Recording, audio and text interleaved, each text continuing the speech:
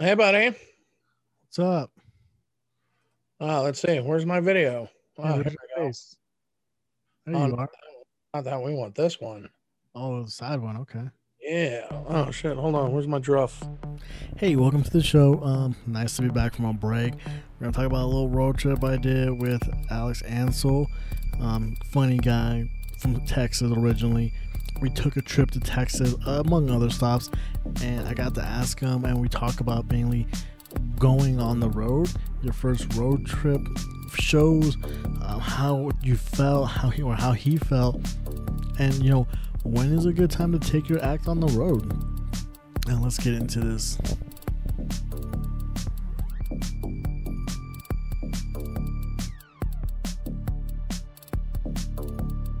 Sure. Oh, look at your background. Oh, you got a haircut and everything too, huh? Well, gotta look good for Boo. Yeah. I got your ears lowered, I see. My ears. Your ears lowered. It's another one. It's an old man way of saying something your grandpa would say if after getting a haircut. I got your ears lowered. Because of Okay. the hair. The Okay, hair goes away and the ears get okay. It makes sense now that you explain it. There we go. Yeah, let's go ahead. Good yourself. Oh man, well, so first, thank you for doing this. Yeah, least I could do. Second, like your room looks pretty damn cool. Thank you. Yeah, I do a lot of streaming and stuff from this little setup here, and hopefully start launching my little YouTube projects here and there, and be on the lookout for Ansel culture. Ooh. So yeah, let's tackle some shit, and all the episodes I'll be in blackface and or a charcoal mask. That's what we're calling it, because it'll be for the beauty tips. So that's how we're starting. It'd be good for the skin, definitely. Totally. Yeah, I got a lot of skin, so like for different chins, I'll have different layers of the masks. And get charcoal, limestone. Yeah, it'll be the whole Grand Canyon. It'll be very for any geologist watching, they'll get a kick out of it. Awesome. All right. Well, again, thanks for the show. I don't know if you've seen episodes. I've seen them on YouTube, and I subscribe to it on iTunes. That's what I'm talking about. Everybody follow his lead. Yeah. So let's get to it, because I know you got LA Comedy Club at 6. So let's get into this. Yeah. First question. Yes, sir. You do comedy, right? Yeah, I mean, sure, why not? Yeah, I do comedy. I guess I'd consider myself a comedian. One thing I would always do or try to keep in mind, because I have such a great respect of comedy. I didn't consider myself a comedian until I got my first club gig with a paycheck. Until I got my first paycheck as a comedian from a comedy club, I was just like, yeah, I do comedy. And now that, I've been, it's been more than 10 years of getting checks from comedy clubs, I'm like, yeah, I'm a comedian. So I'm a comedian that does comedy. Yes, sir. Oh, okay. That's an interesting take, because I've heard people talk about when do you call yourself a comedian? So, okay. Yeah. Interesting. And also it's like, I don't know if it's like nitpicky or gatekeeping, but it's like, what do you put on your taxes? You know what I mean? I feel like if you're a cashier at somewhere and that's your main form of income, are you still a comedian? What? I just have such a great respect for stand-up comedy and stand-up comedians that it takes a lot to just make your solo living, or if that's your solo income from it, it takes a lot of hustle, grind, and showing up to places and putting in that work to be able to be financially stable and be able to pay your bills through that primary source of income of doing comedy. But it's not to knock people that have day jobs and shit, but I feel like once you're able to quit that day job and just do fully comedy, be a comedian, then that's when you're a true stand-up comic and can list it as your profession. That's the way I look at it. Yeah, there's other people out there that are like, I make people laugh and I'm a comedian. And it's like, no, you have an Instagram account. There's a big difference. All right. Not every chick with a phone is a goddamn model, True. So, that's a good way to look at it. It's a good way to distinguish it. I like it. All right. So you mentioned you've been doing it for 10 years. 10 plus years. Yeah. So I like to ask how you got started. What made you decide, let me do comedy, and then tell me about the first time you did it, your experience and everything. Oh, for sure. Well, I've always had a great respect and love of comedy. And I was the type of kid, I always had Comedy Central on in the background when I was doing homework and, or, I would just be in my room and I'd play this again. My dad was a electronics department manager.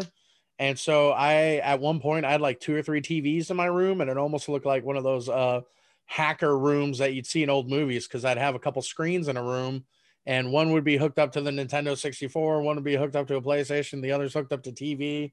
So I'd have one on Comedy Central, one on, playing a wrestling video game. Um, I was, growing up big. I was always, one of the biggest, if not the biggest kid in class wherever I went. So I kind of used humor as my defense mechanism.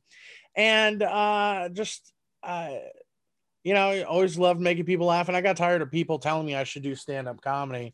And my first kind of like, dipping my toe in the water of doing comedy was Last Comic Standing came through San Antonio.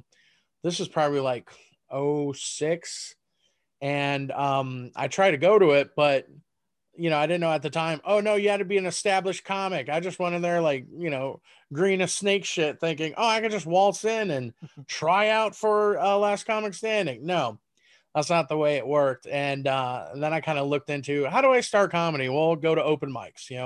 So I went to the club show down in San Antonio at the River Center Comedy Club and watched some of the free showcases that they had there. They had a midnight showcase and kind of talked to the comics and I was like, hey, how do I do this? And they told me, go to an open mic. And I did my first open mic in September of 2007.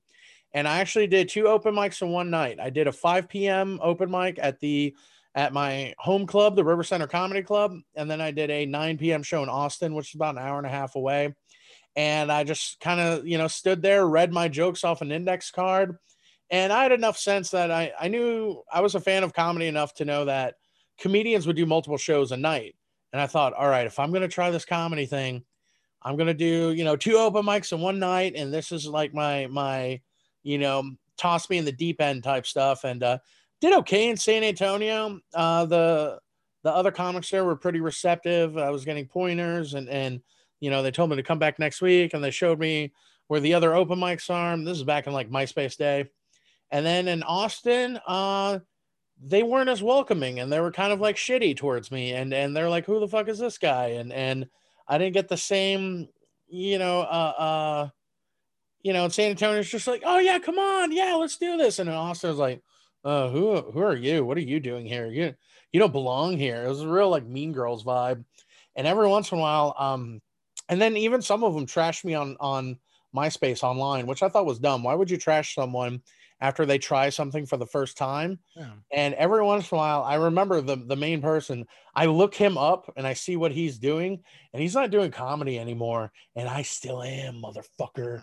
I'm over here in Vegas doing shows on the Strip, bitch. Nice. So, yeah. Okay, so all right, so the first San Antonio mic went well. Do you remember one of those jokes at all? I do. I think I did. Well, one of the jokes I still actually do. It's like, why are they calling me Kool-Aid? I don't call myself Kool-Aid because I want little kids to like me. I call myself Kool-Aid because I want little black kids to like me. Oh, okay. So that's from the original. Yeah, that. And okay. I did another one where it's like, what's the difference between a special ed kid and a skateboarder? A special ed kid is smart enough to wear a helmet. That was another one. And then just a couple like, kind of like very derivative, kind of like, oh, that's kind of like a Diet Coke version of this joke, or oh, hey, that's like a great value version of that joke. And a lot of that stuff was kind of derivative, and so is everyone when they first start out. And then through the years and whatnot, you kind of find your own voice, and the more comedy you watch, you're like, oh, they do something similar. Let me make mine more unique, or let me just drop it all together. Let me, do something else. So, yeah, I mean, it's not like my first time there. I fucking crushed it, killed it. What's up? Where's my shot? No, I just went, that was okay. And I'm one of these people. I don't really get nervous in front of crowds. I'm super comfortable talking to people. I did retail sales for 10 years before I did comedy. And so I had no problem like approaching people or being looked at. And when you're my size and I've always been big, I've always been looked at and stared at. And now performing, it's like, well, let me give you something to look at. Let me give you a reason to look. That's the way I kind of look at it. That's cool. That's cool. Did you go back the next week after your open mic, or did you like wait a little bit? Oh, for sure, for sure. Yeah, I remember going back and just making friends with the comics and the guys that I started out with around then, and going to other shows and independent shows and shows at different like restaurants and open mics at different bars. And I even remember, I think I was a year into doing comedy before somebody told me, hey, you can watch the shows at the comedy club for free because you're doing the open mics and you're doing this and that. And I was like, what? Because before I was like, I don't have $15 to, I barely had money to buy like a beer. I'd get like a soda and then tip a couple bucks, but I don't really have the money to like pay for tickets and shit. And like I said, that's when they went, yeah, you could just like go in and go see the show, talk to the manager. And I remember that being like, oh shit, hell yeah. So that would become a part of the routine would be Friday nights. You'd go do the 5 p.m. open mic, stick around, watch the first show. And then after that, go see if there's another independent show or go hang out with some comics elsewhere and go write somewhere. But yeah, that was way back in like 07, 08, 09. And then I did my first comedy competition in 2010. That was sponsored by the club. And at this point, the comedy club in San Antonio opened a second location. They opened the Laugh Out Loud Comedy Club, this big warehouse of a building, kind of closer to the airport, and entered that and did did really well and ended up winning that competition. And it felt pretty good to think of like, oh, cool, my first comedy competition I won. Because I remember the night of the finals, my dad asked me, he goes, oh, hey, how long are you going to keep doing this comedy thing? Because apparently I have a history of like, oh, let me see. I always have great ideas and great intentions. And I'm like, I want to do this and this and that. And then follow through is kind of like one of my weak points. But I just remember telling my dad, you know what? I really have fun doing comedy and I'm going to keep doing it and see what happens and see where it takes me. And then that night ended up winning, $500 check and a giant trophy. And then I started getting offers for all kinds of other gigs. And I was smart enough to know how much time I had because I won the competition with like 7 minutes. And then I was getting offers to headline. And I was like, I don't have that much time. And I'm glad I had enough sense to be like, oh, hey, I can probably do 20, 25, but I don't have a full 45 to an hour. And then I found out when I went to some of these places and I did my 20, 25, they go, what the fuck, man? You could do an hour. You're great. You should, when you come back, you're going to do longer. I was like, okay. But I rather sell myself short and over deliver than oversell myself and then shortchange you. Yeah, no, that's a great way of doing anything. Like you don't want to say, yeah, I'll headline, do an hour, and then you're like, there goes my 12 minutes. So that's good. Like, should I start my set over? Did you get the first joke? Yeah, in my notes, people laughed longer, so eat up that time. That's cool. That's cool. So your first competition, like 3 years into comedy, then. Yeah, that was the first competition. And really, like the first 2 years of me doing comedy, I didn't really take it too seriously. It was like for me, I kind of looked at it as like a social thing, and for some of that time, I didn't show up consistently, and I was going through some stuff in life and doing a lot of drinking, and then I kept getting encouraged by the guys that I started out with. There's a guy named Javier Balzadua. He's still out there in San Antonio, my good buddy, and he's like, "Hey, when are you coming back out? You're funny." Da da da. And then I got an offer to do this one promoter. Just always loved me and stayed in touch with me, and he goes, hey, I got this offer at this new venue and they want to do a weekly comedy show and you're the first person I thought of. And I was like, well, I really haven't done it in a while. And that kind of like forced me to kind of like shake the rust off and get back into it. And it was actually when I was kind of prepping for those shows, I was doing the comedy club open mic and I did well during one of the Fridays. And the manager approached me and he goes, hey, we don't have an MC tonight. Do you want to do it? And I regrettably went, oh no, there's no way I'm ready for it. There's no way I'm ready for it. And one of the old heads, and I mentioned his name on the trip we were just on, Tommy Munoz goes, you say yes to every gig, in the beginning, you say yes to every stage opportunity because if you fuck up, it's their fault for booking you. And that just like, that was like a mind blowing moment.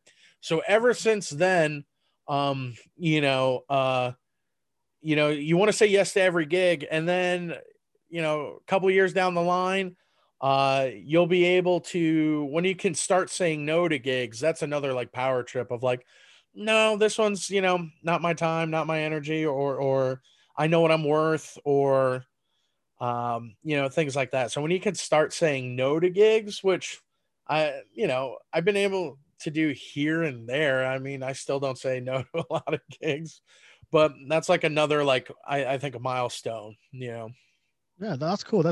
I was kind of thinking that, like, at what point can you start saying no? Because you definitely, I mean, you don't want to like pass up even like me. For me, it's especially like any guest spot. Like, all right, I'll take it. It's probably 5-6 minutes, just like an open mic, but at least it's more eyes. And yeah, where you're at, you want to go for the experience. It's like, hey, you're what, less than 2 years in, and you already done shows in Texas, and you already done shows in Arizona, you already done shows in Utah and California, and that's a lot for somebody under 2 years to get those many states underneath your belt. And now and then you have different experiences and things to draw from, and you kind of get a better idea of like, oh, this is what it's going to be like on the road, and plus, you get the camaraderie of hanging out with other comics and then watching comics that you've seen a bunch before. Like this last weekend when we were hanging out, traveling across the country. You've seen me before. You've seen Adam before, Adam Dominguez, previous guest, and then you got to see how we work in a different environment. And I'm sure you saw some of the differences, or saw how we handle certain things, and that just kind of goes along with it. Yeah, no, very true. I did notice because we saw Stephen Briggs. We saw Exactly. Kabir. Kabir was my first time, so I don't really have much experience. But I saw, Steven, and I've seen him at a backstop. Yeah. I've seen him at the Don't Tell shows, and I've seen you multiple times. Like I said, I've seen Adam multiple times. Yeah. And yeah, you're right. Different every now and then. The energy's a little bit different. The feel in the crowd, whatever. The rough nights, who cares? Whatever it is, it's a little bit different. But then you notice, like, all right, you're in it now. You're really in it, cooking. Yeah. Well, the main topic I want to talk about for this show is because I just went through it, was the road trip. Uh-huh. We went to Colorado, we went to Arizona, we went to Texas. Uh-huh. It's like in 4 or 5 days, driving 12, 14 hours. Yeah. Yeah. Days. We got back like at 2 a.m, and I went to work at 5. Oh Jesus. I've had had shows like that where I think one time I drove from San Antonio to Houston, which is about 3.5. Well, it was outside of Houston on the other side. So it was about 4 hours each way. And I think I had like walking pneumonia. So I finished teaching a defensive driving safety class. I was done by 4 p.m. I hit the road and I did the show in Houston at 9, hit the road in Houston at like probably 11 or midnight. Drove another 4 hours back, got 3 hours of sleep, all while just phlegming everywhere. I mean, I had like thick, membraney mucus coming out, coughing like a jackass. Driving 4 hours each way, and then sleeping 2 or 3 hours, and then having to teach again the next day. And I was after that, I was just like, all right, this was dumb.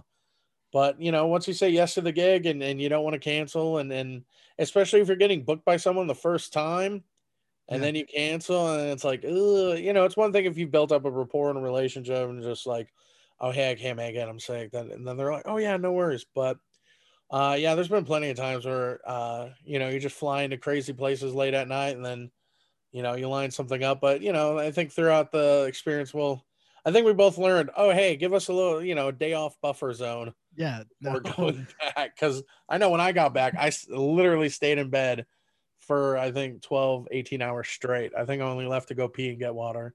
Yeah, lucky. I went to work. I slept for like those 2-3 hours. Went to work. Yeah. Came home. I took a nap for an hour, and then I went to the mic. Yeah, and I know like you and a couple other cats that I've been on the road with, where it's like when we get back, the first thing they want to do is like do another open mic, just so that all the other open micers are like, so how was it? How, you have the smell of the road on you, And, and I've been there too, or, you feel like a big shot. You're like, yeah, I was in El Paso last night. It was pretty sweet. It's pretty cool seeing, doing comedy in different places. And, so I get it. But, now it's just like, Yeah. it sucks that when you get used to it and you're just like, that's part of the job, I'm not gonna lie, it was kind of cool when people kept asking me, like, yeah, Yeah. blah blah blah. No, I truthfully, I didn't go just for that feeling. That kind of escaped me. But it was cool. It was really cool. People were like, oh, how was the show? And I got to talk about it. Yeah. Being on the road with you guys, I can't really talk to you guys about it because we were all there. Yeah. I can't be like, hey, did you guys see me? Of course you saw me. You were there. Yeah. But Yeah. tell me, like, because this was like my real first road trip experience, Yeah. So tell me about yours. The first time you went on a little tour or whatever with you or with a couple people. I don't know what your experience was. Yeah. So I've done like touring, and that's a whole new eye-opening experience of when you're on the road like 2 weeks straight, and doing like 11 gigs and 14 nights in 10 different cities. And so I've done that. But my first road trip for comedy was I was probably doing comedy 4 or 5 months, and I got booked to do, like less than 10 minutes in a showcase in Corpus Christi, Texas, which is about 2.5 hours from San Antonio. And my dad was excited. My dad was the driver. So my dad drove us down there. We went and got some food at Chili's right around the corner from the venue. And we did the show there. And I got paid $25, which, barely, it covered gas for, going back and forth. And, I wanted to give it to my dad, and my dad was like, no, keep it. That's your comedy money. And my dad was more than happy to kind of, support and drive me back and forth. Then we drove back that night and, yeah, got back home. But, yeah, that was my first like road gig, was Corpus Christi, Texas, home of Selena, home of Whataburger. So, that was pretty fun. And then as far as like kind of solo touring, probably like doing, 3, 4 shows in a weekend, like leaving on a Wednesday, coming back on a Sunday, just hitting like different stops in Texas. 2, 3 years ago, I did 7 shows and 7 nights in Texas.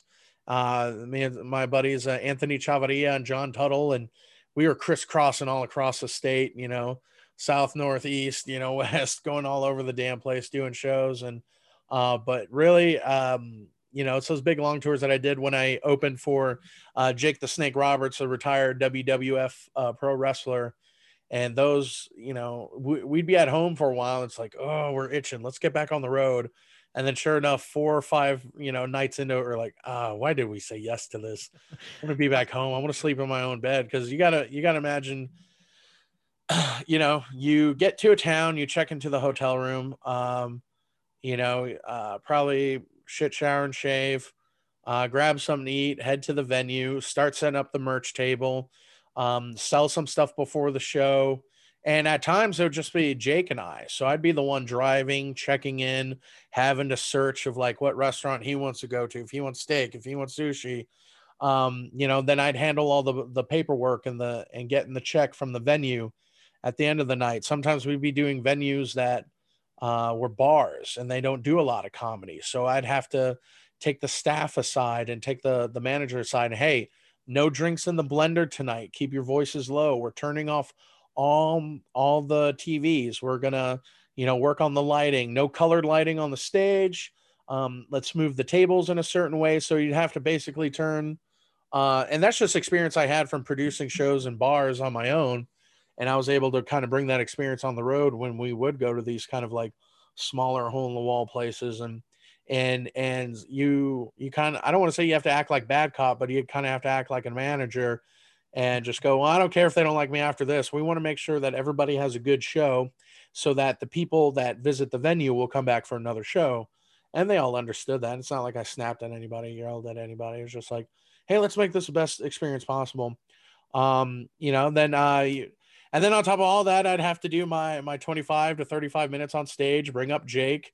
And then while he was on stage, I'd go double check with the merch table and, get stuff ready for when he gets off a stage. So I could be at the table and take photos and take money and try to sell my stuff as well.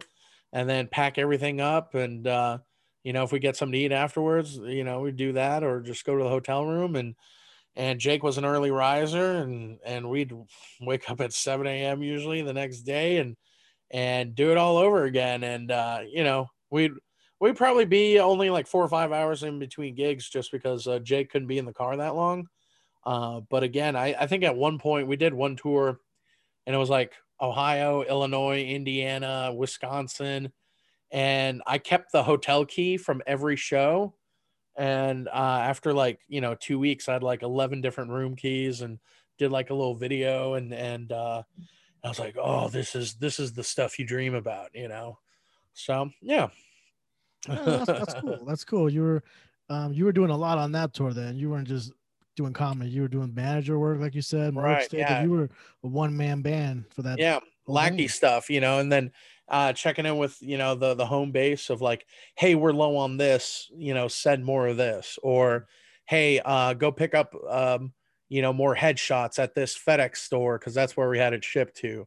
Yeah. Or, oh, we're out of the paint markers, to sign shit. So you have to go and make sure to get more of those, the markers. And then, um, yeah. So, it's more than just like, oh, let me go from city to city and tell jokes, especially if you're basically caretaking or being someone's what do they call it? I always think of it like CIA. If you're being someone's handler. Yeah. And then with Jake especially too, he would do conventions on the weekends, right? So during the day we'd be at these conventions selling stuff, talking to people, taking photos, and then we'd wrap at 5 just to do a show at 8, you know, in the same city at another venue that could be 5 minutes away or half an hour away or longer.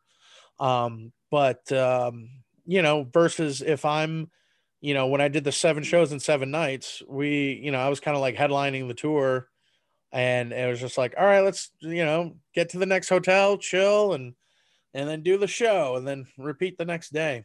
Right. And I mean that's a good point because I really didn't know what to expect. I knew we were going to go driving. We're gonna Yeah, do comedy. yeah. But and Oh, it's then we cool. also did press too. When I was with Jake, we do radio interviews, and then I'd have to schedule phone interviews and all this kind of stuff while I was driving. And I'd have to do all the driving because Jake has pins in his neck, so he can't be driving, moving his neck around. So, Right. but yeah, you were saying? Yeah, so I didn't really know what to expect. I just knew we were driving, we're doing shows. And then you at the last minute you jump onto the trip with us and then you bring your cameras and then Yeah, you started filming and taking photos at the different shows, even the ones that you weren't performing in. And then that was kind of a little eye opener too. Like, oh, okay, you can do yeah, just comedy or you can do extra, yeah. Well, supplemental. yeah, we all realize, especially in this day and age, we're basically all our own networks. We're all our own broadcast networks, and we can't look for somebody. You can't be on somebody else's camera. You have to be in front of yours. Yeah. And and again, I want to make if there's anything I could do to help somebody else out that won't cost me too much time or money or whatever, I'm more than happy to do it because I know that it might come back to me, it might not. That's not why I do it, but it's like, I got a badass camera. Why not take some photos of the show to get some headshots for newer comics or comics that can't afford to get their own headshots. But I'm like, here, I took a couple shots, and then sometimes they're like, hey, how can I, and I'm like, how can they repay me or whatever? I'm like, if you got a couple bucks, Venmo me some money, or put in a good word for me, or tell them not to worry about it. And for the most part, it's been working out pretty well. So and then plus, you never know what's going to happen on stage. You want to record every set. And we were at that roast battle show, and there's that lady that was getting roasted for heckling the show, and then later on she ended up in the parking lot. I didn't record that. I thought that'd be too crass, but Maybe. I was like, I have my, because at the end of the night, I want to be able to chill and not have to worry where all my equipment's at and all that kind of stuff. So, yeah. Right. No, definitely. I mean, it was I mean, it's cool or it's eye opening knowing that there's that, like hopefully in a few years or whatever, I go on doing shows and stuff, feature headliner, maybe, whatever. Yeah. And it was cool seeing all this stuff. Like See you there. Okay. Maybe I should have my own equipment to film myself. Cause you're right. Yeah. I might have a great set that night. It could be something amazing. And I can use that in the future when someone's like, hey, do you have a video a Yeah. tape of yourself? Like, here you go. Yeah. You don't want to miss out on something great because you didn't feel like recording. Plus, you also want to try to upload, even if you don't publish the videos, upload everything to YouTube just to keep a backup.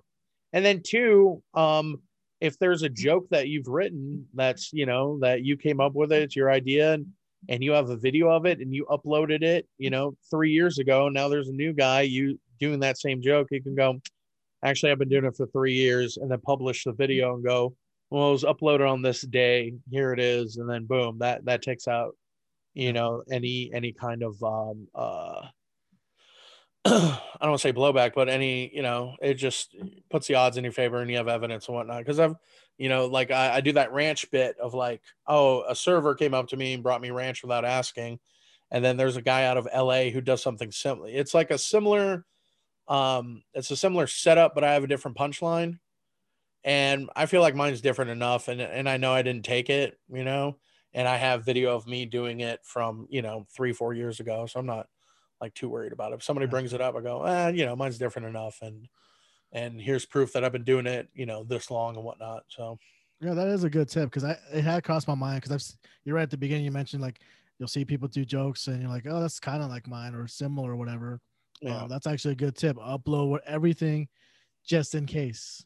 Same thing, and you can kind of do it with tweets too, but there's, with so many comics out there and so many content creators, everybody has their hot take. And if you're doing topical stuff, it's easy to kind of overlap and do the same kind of things. So, if there's any advice I could give is just like, right from your point of view, right from the well, that is Johnny Castillo, because nobody else is Johnny Castillo, only you are.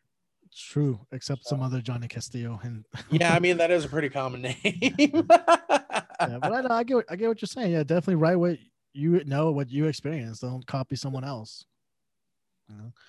So talking about your road gigs though, when did you feel comfortable enough to like let me go on an actual road gig, an actual 3, 4, or a 2-week trip? Like when did you feel like I'm at this level? Okay, well, I'll tell you what, I'll tell you this version, or this is what I think you mean. This is when I felt comfortable being on the road, was when I would go to faraway places and I would be worried about if my jokes would work. That was like something I had in the back of my mind, because when I started touring, opening for Jake, we went nationwide, and I didn't, I came up in Texas, and I don't think I left the state of Texas for a gig until I was like 4 or 5 years in, because Texas is just huge as shit. You go in San Antonio, you go 4 hours in any direction, you're still in fucking Texas, so out here in Vegas, you go 4 hours in any direction, you could be in LA, Salt Lake City, or Phoenix, but one of the things in the back of my head was like, hey, are my Texas jokes going to work in New York? Hey, are my Texas jokes going to work in Seattle? Hey, is the jokes about me and this and all that, my references about, Hispanics, Mexican culture, is that stuff going to work in Canada?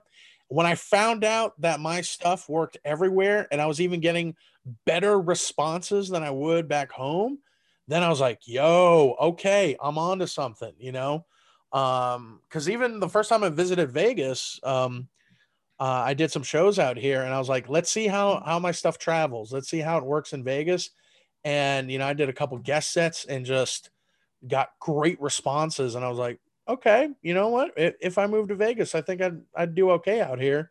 And then sure enough, I got asked to move in with Jake the Snake in Vegas a couple of years ago.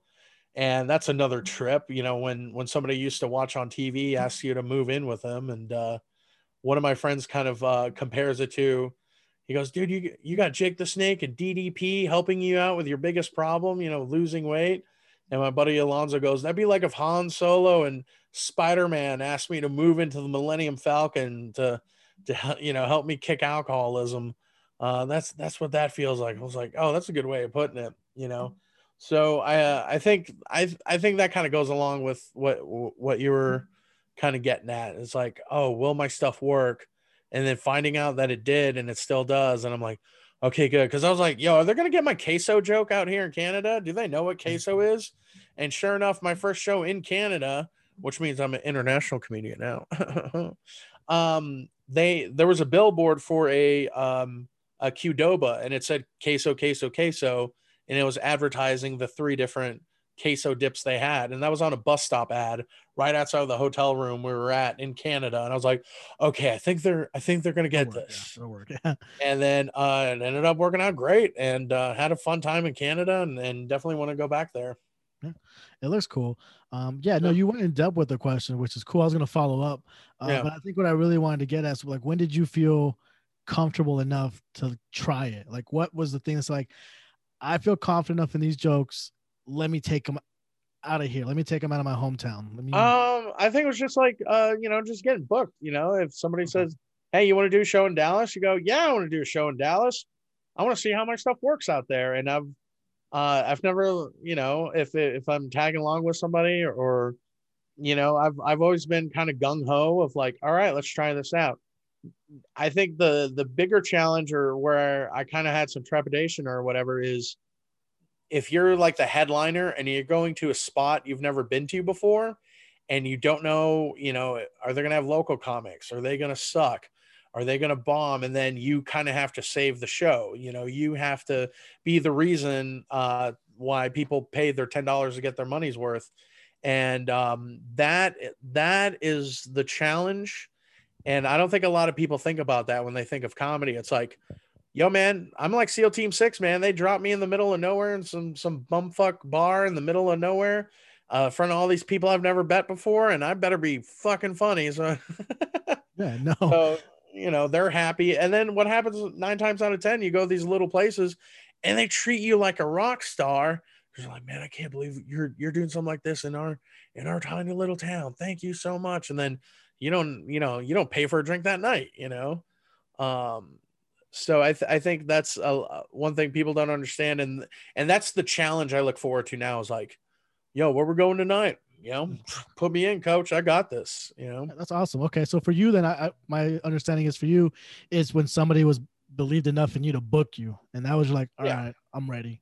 Someone says I'm ready, I'm ready. Again, it's going back to what my buddy Tommy Munoz said. If somebody asks you to do a show, you get the opportunity, say yes.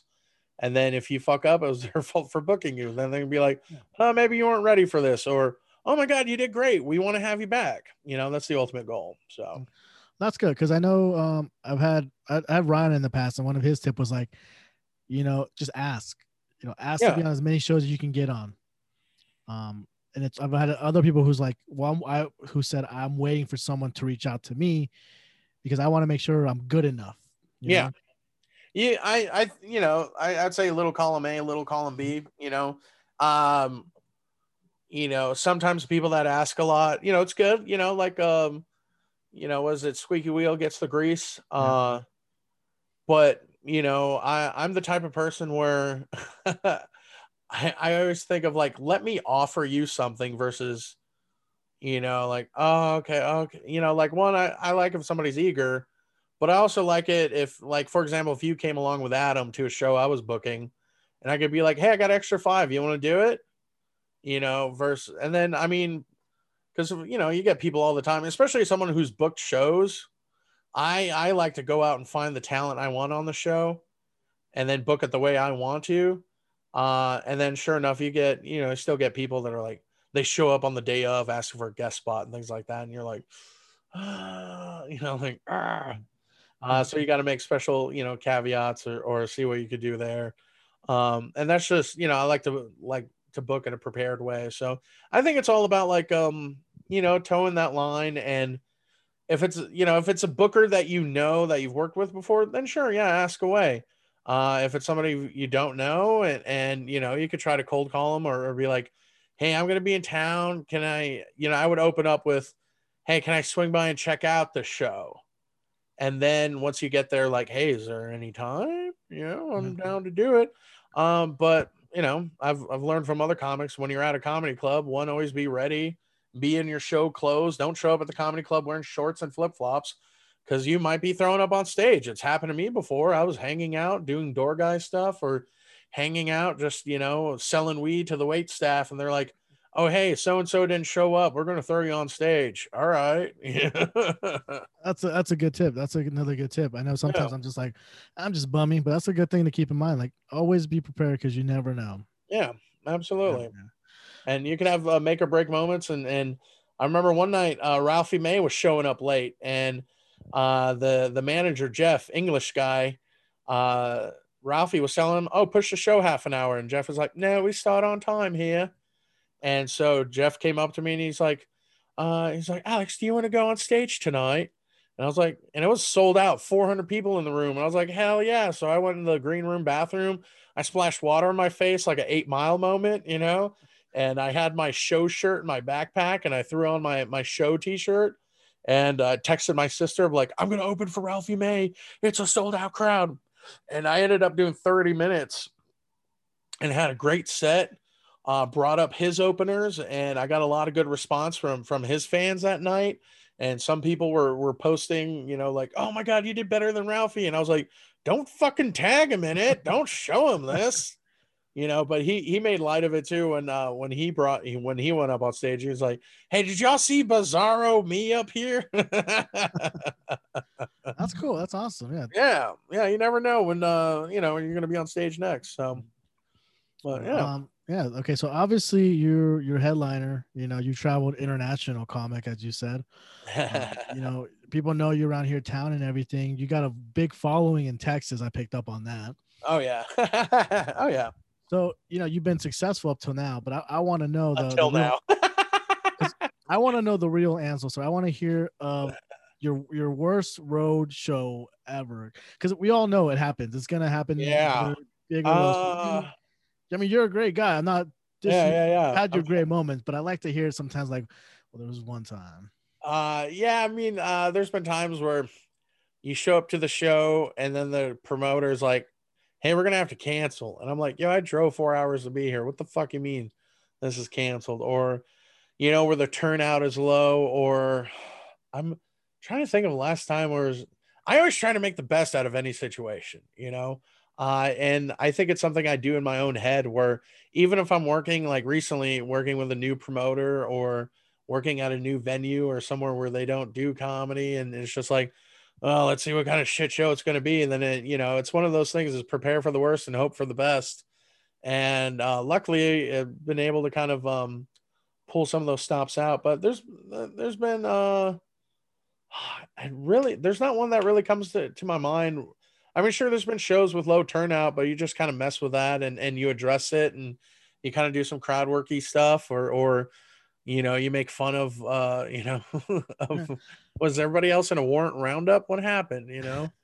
Uh, I mean, Yeah. that's cool. I mean, that speaks to the caliber of a comedian. Like because I've seen some shows where like they're pretty bad, like, but to be like in the mentality like, oh, I'm gonna make the best out of it, Yeah. and then you just flip it, and you're like, you know what, it was pretty bad until he got up there, and he somehow made magic out of only me and one other person in there.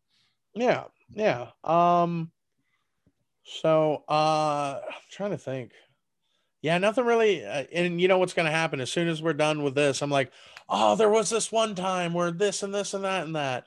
Or sometimes the promoter doesn't have all the money, and that's another thing too. If you do a show and there's low turnout, and the promoter's like, we can only give you this much, work with them the first time, But if they keep doing it, then you stop working with them. There was one time I worked with a promoter in San Antonio.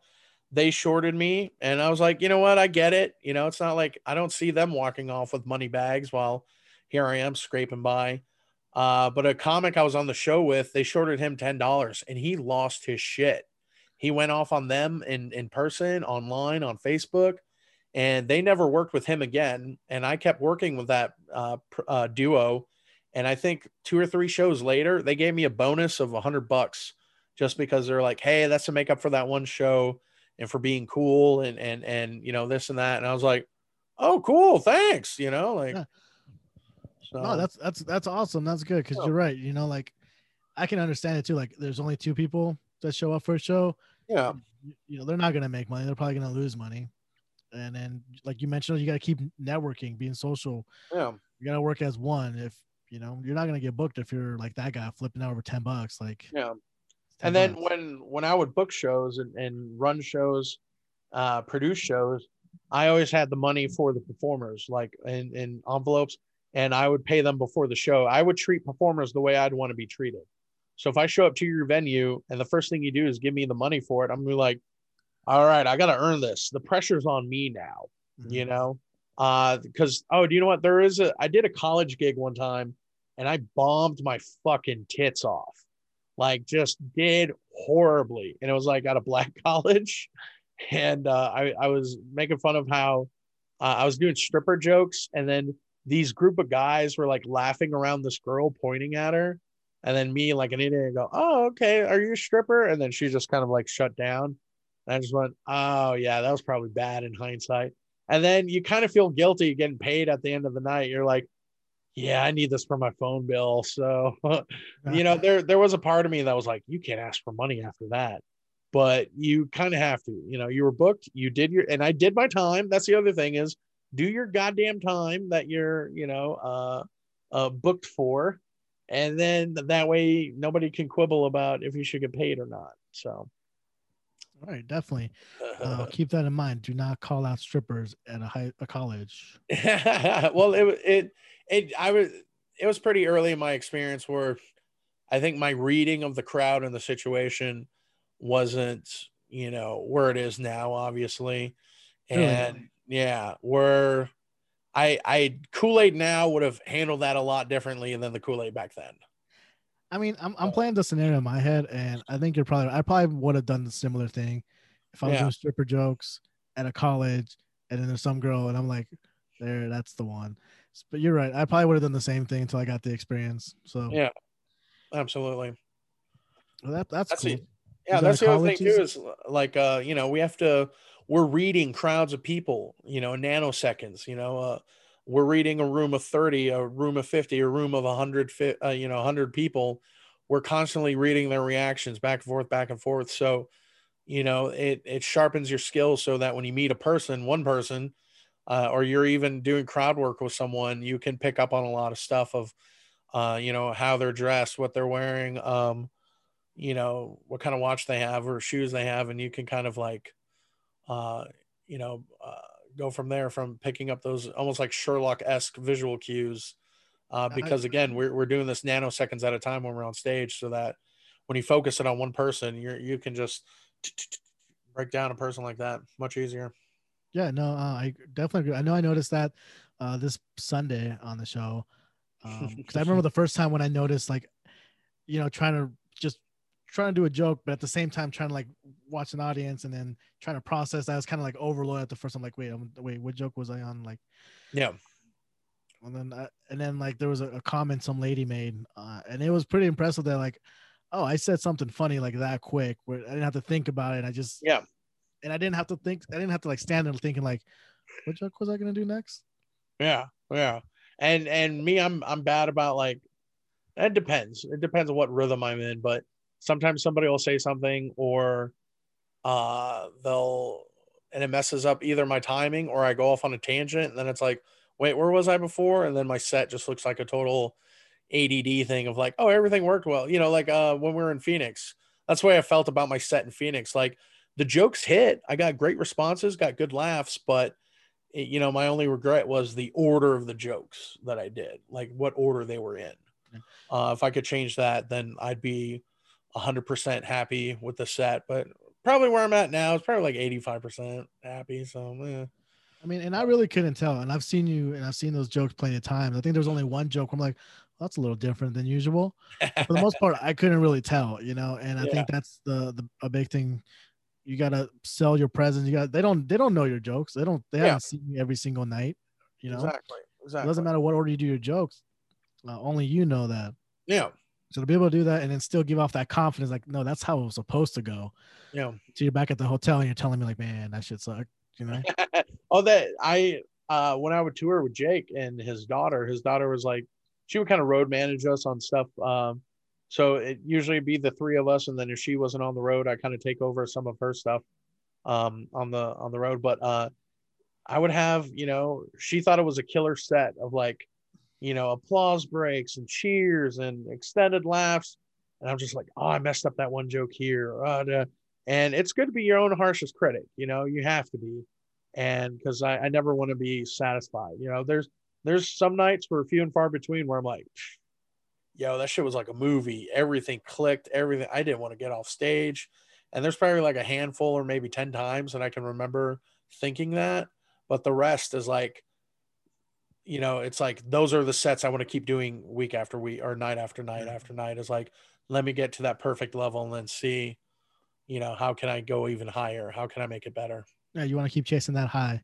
Yeah, you're chasing that dragon. I remember that first set I had where I just, fucking remember killing it. And then when the host was like, give it up for Kool-Aid, and I was walking off stage, the crowd erupting, and I was just like, oh, that felt good. Because I followed an Austin comic who ate shit. And before he went on stage, he was like, yeah, they're going to have to get the ambulances ready in here because I'm about to kill this shit. And I'm just like, okay. And then he went up there and just fucking ate a bag of dicks. And then I went up after him and just murked it out. Just like, and I have the audio recording of that set. I don't have the video, but I'll listen to it every now and then just to hear those cheers. And I'm like, yo, your boy did it. Your boy was on fire that night. Awesome. Yeah, I gotta do more audio recordings at least because you're right. Yeah. I don't video, like this. Yeah, definitely record video because you don't know what facial expressions you're doing or what physical things. Because Tom Rhodes taught this to me. It was like, tell the joke, show the joke. Tell the joke, show the joke. And that kind of doubles your stage time. And that sometimes you can. Like you saw me in Arizona, I was kind of going way slower than I usually do. Usually I'm kind of like, bah, bah, bah, bah, bah, bah, I like to speed bag it, but in Arizona, I just kind of took my time and let every laugh kind of, die down until I started the next joke. So yeah, those are the like the later meta games you can kind of play once, I don't want to say once you get bored of your set, but once you know your set, then you can start playing with what order you put them in, what transitions, what segues, what little tweaks and things you could do again with like maybe an eyebrow raise, or me, I'll bulge out my eyes, or I make my cute baby face. All right. All right. All right. So we're running out of time here. I don't want to keep you too long. Yeah. I got two more questions. First question is, if you were going to schedule a tour right now, what would be your dream spots? What would you want to hit? Just all the comedy clubs that want me back. So I'd of course hit all the improvs and the funny bones and all that kind of stuff. But the one club I keep hearing about time and time again on all the podcasts, and just when we were up there, was the Denver Comedy Works. So I hear great things about that. I want to do some of the other improvs in Texas again, and for a full weekend. And I'd love to go back to New York because I got great responses in New York to some of my like edgier, more kind of cutting edge stuff. So I'd love to kind of go out east. And I feel like a lot of comics, they go to New York, they go out east to get good, and then they go to LA to get famous. For me, coming up in Texas and touring all over the place, I felt like, this is where I got good, and maybe go to the East Coast a little bit and get a little better. And then, but I already know, like, I have a product, I have a solid set, and I can, like I said, you can put me anywhere, and I think I'll do all right.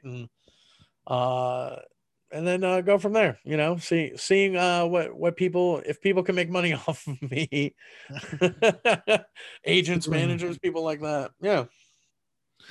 That is the dream. All right. Last question here to anybody, thinking about doing comedy, starting comedy, or to the young Alex back in the day, what's one piece of advice you would give that you wish you knew back then?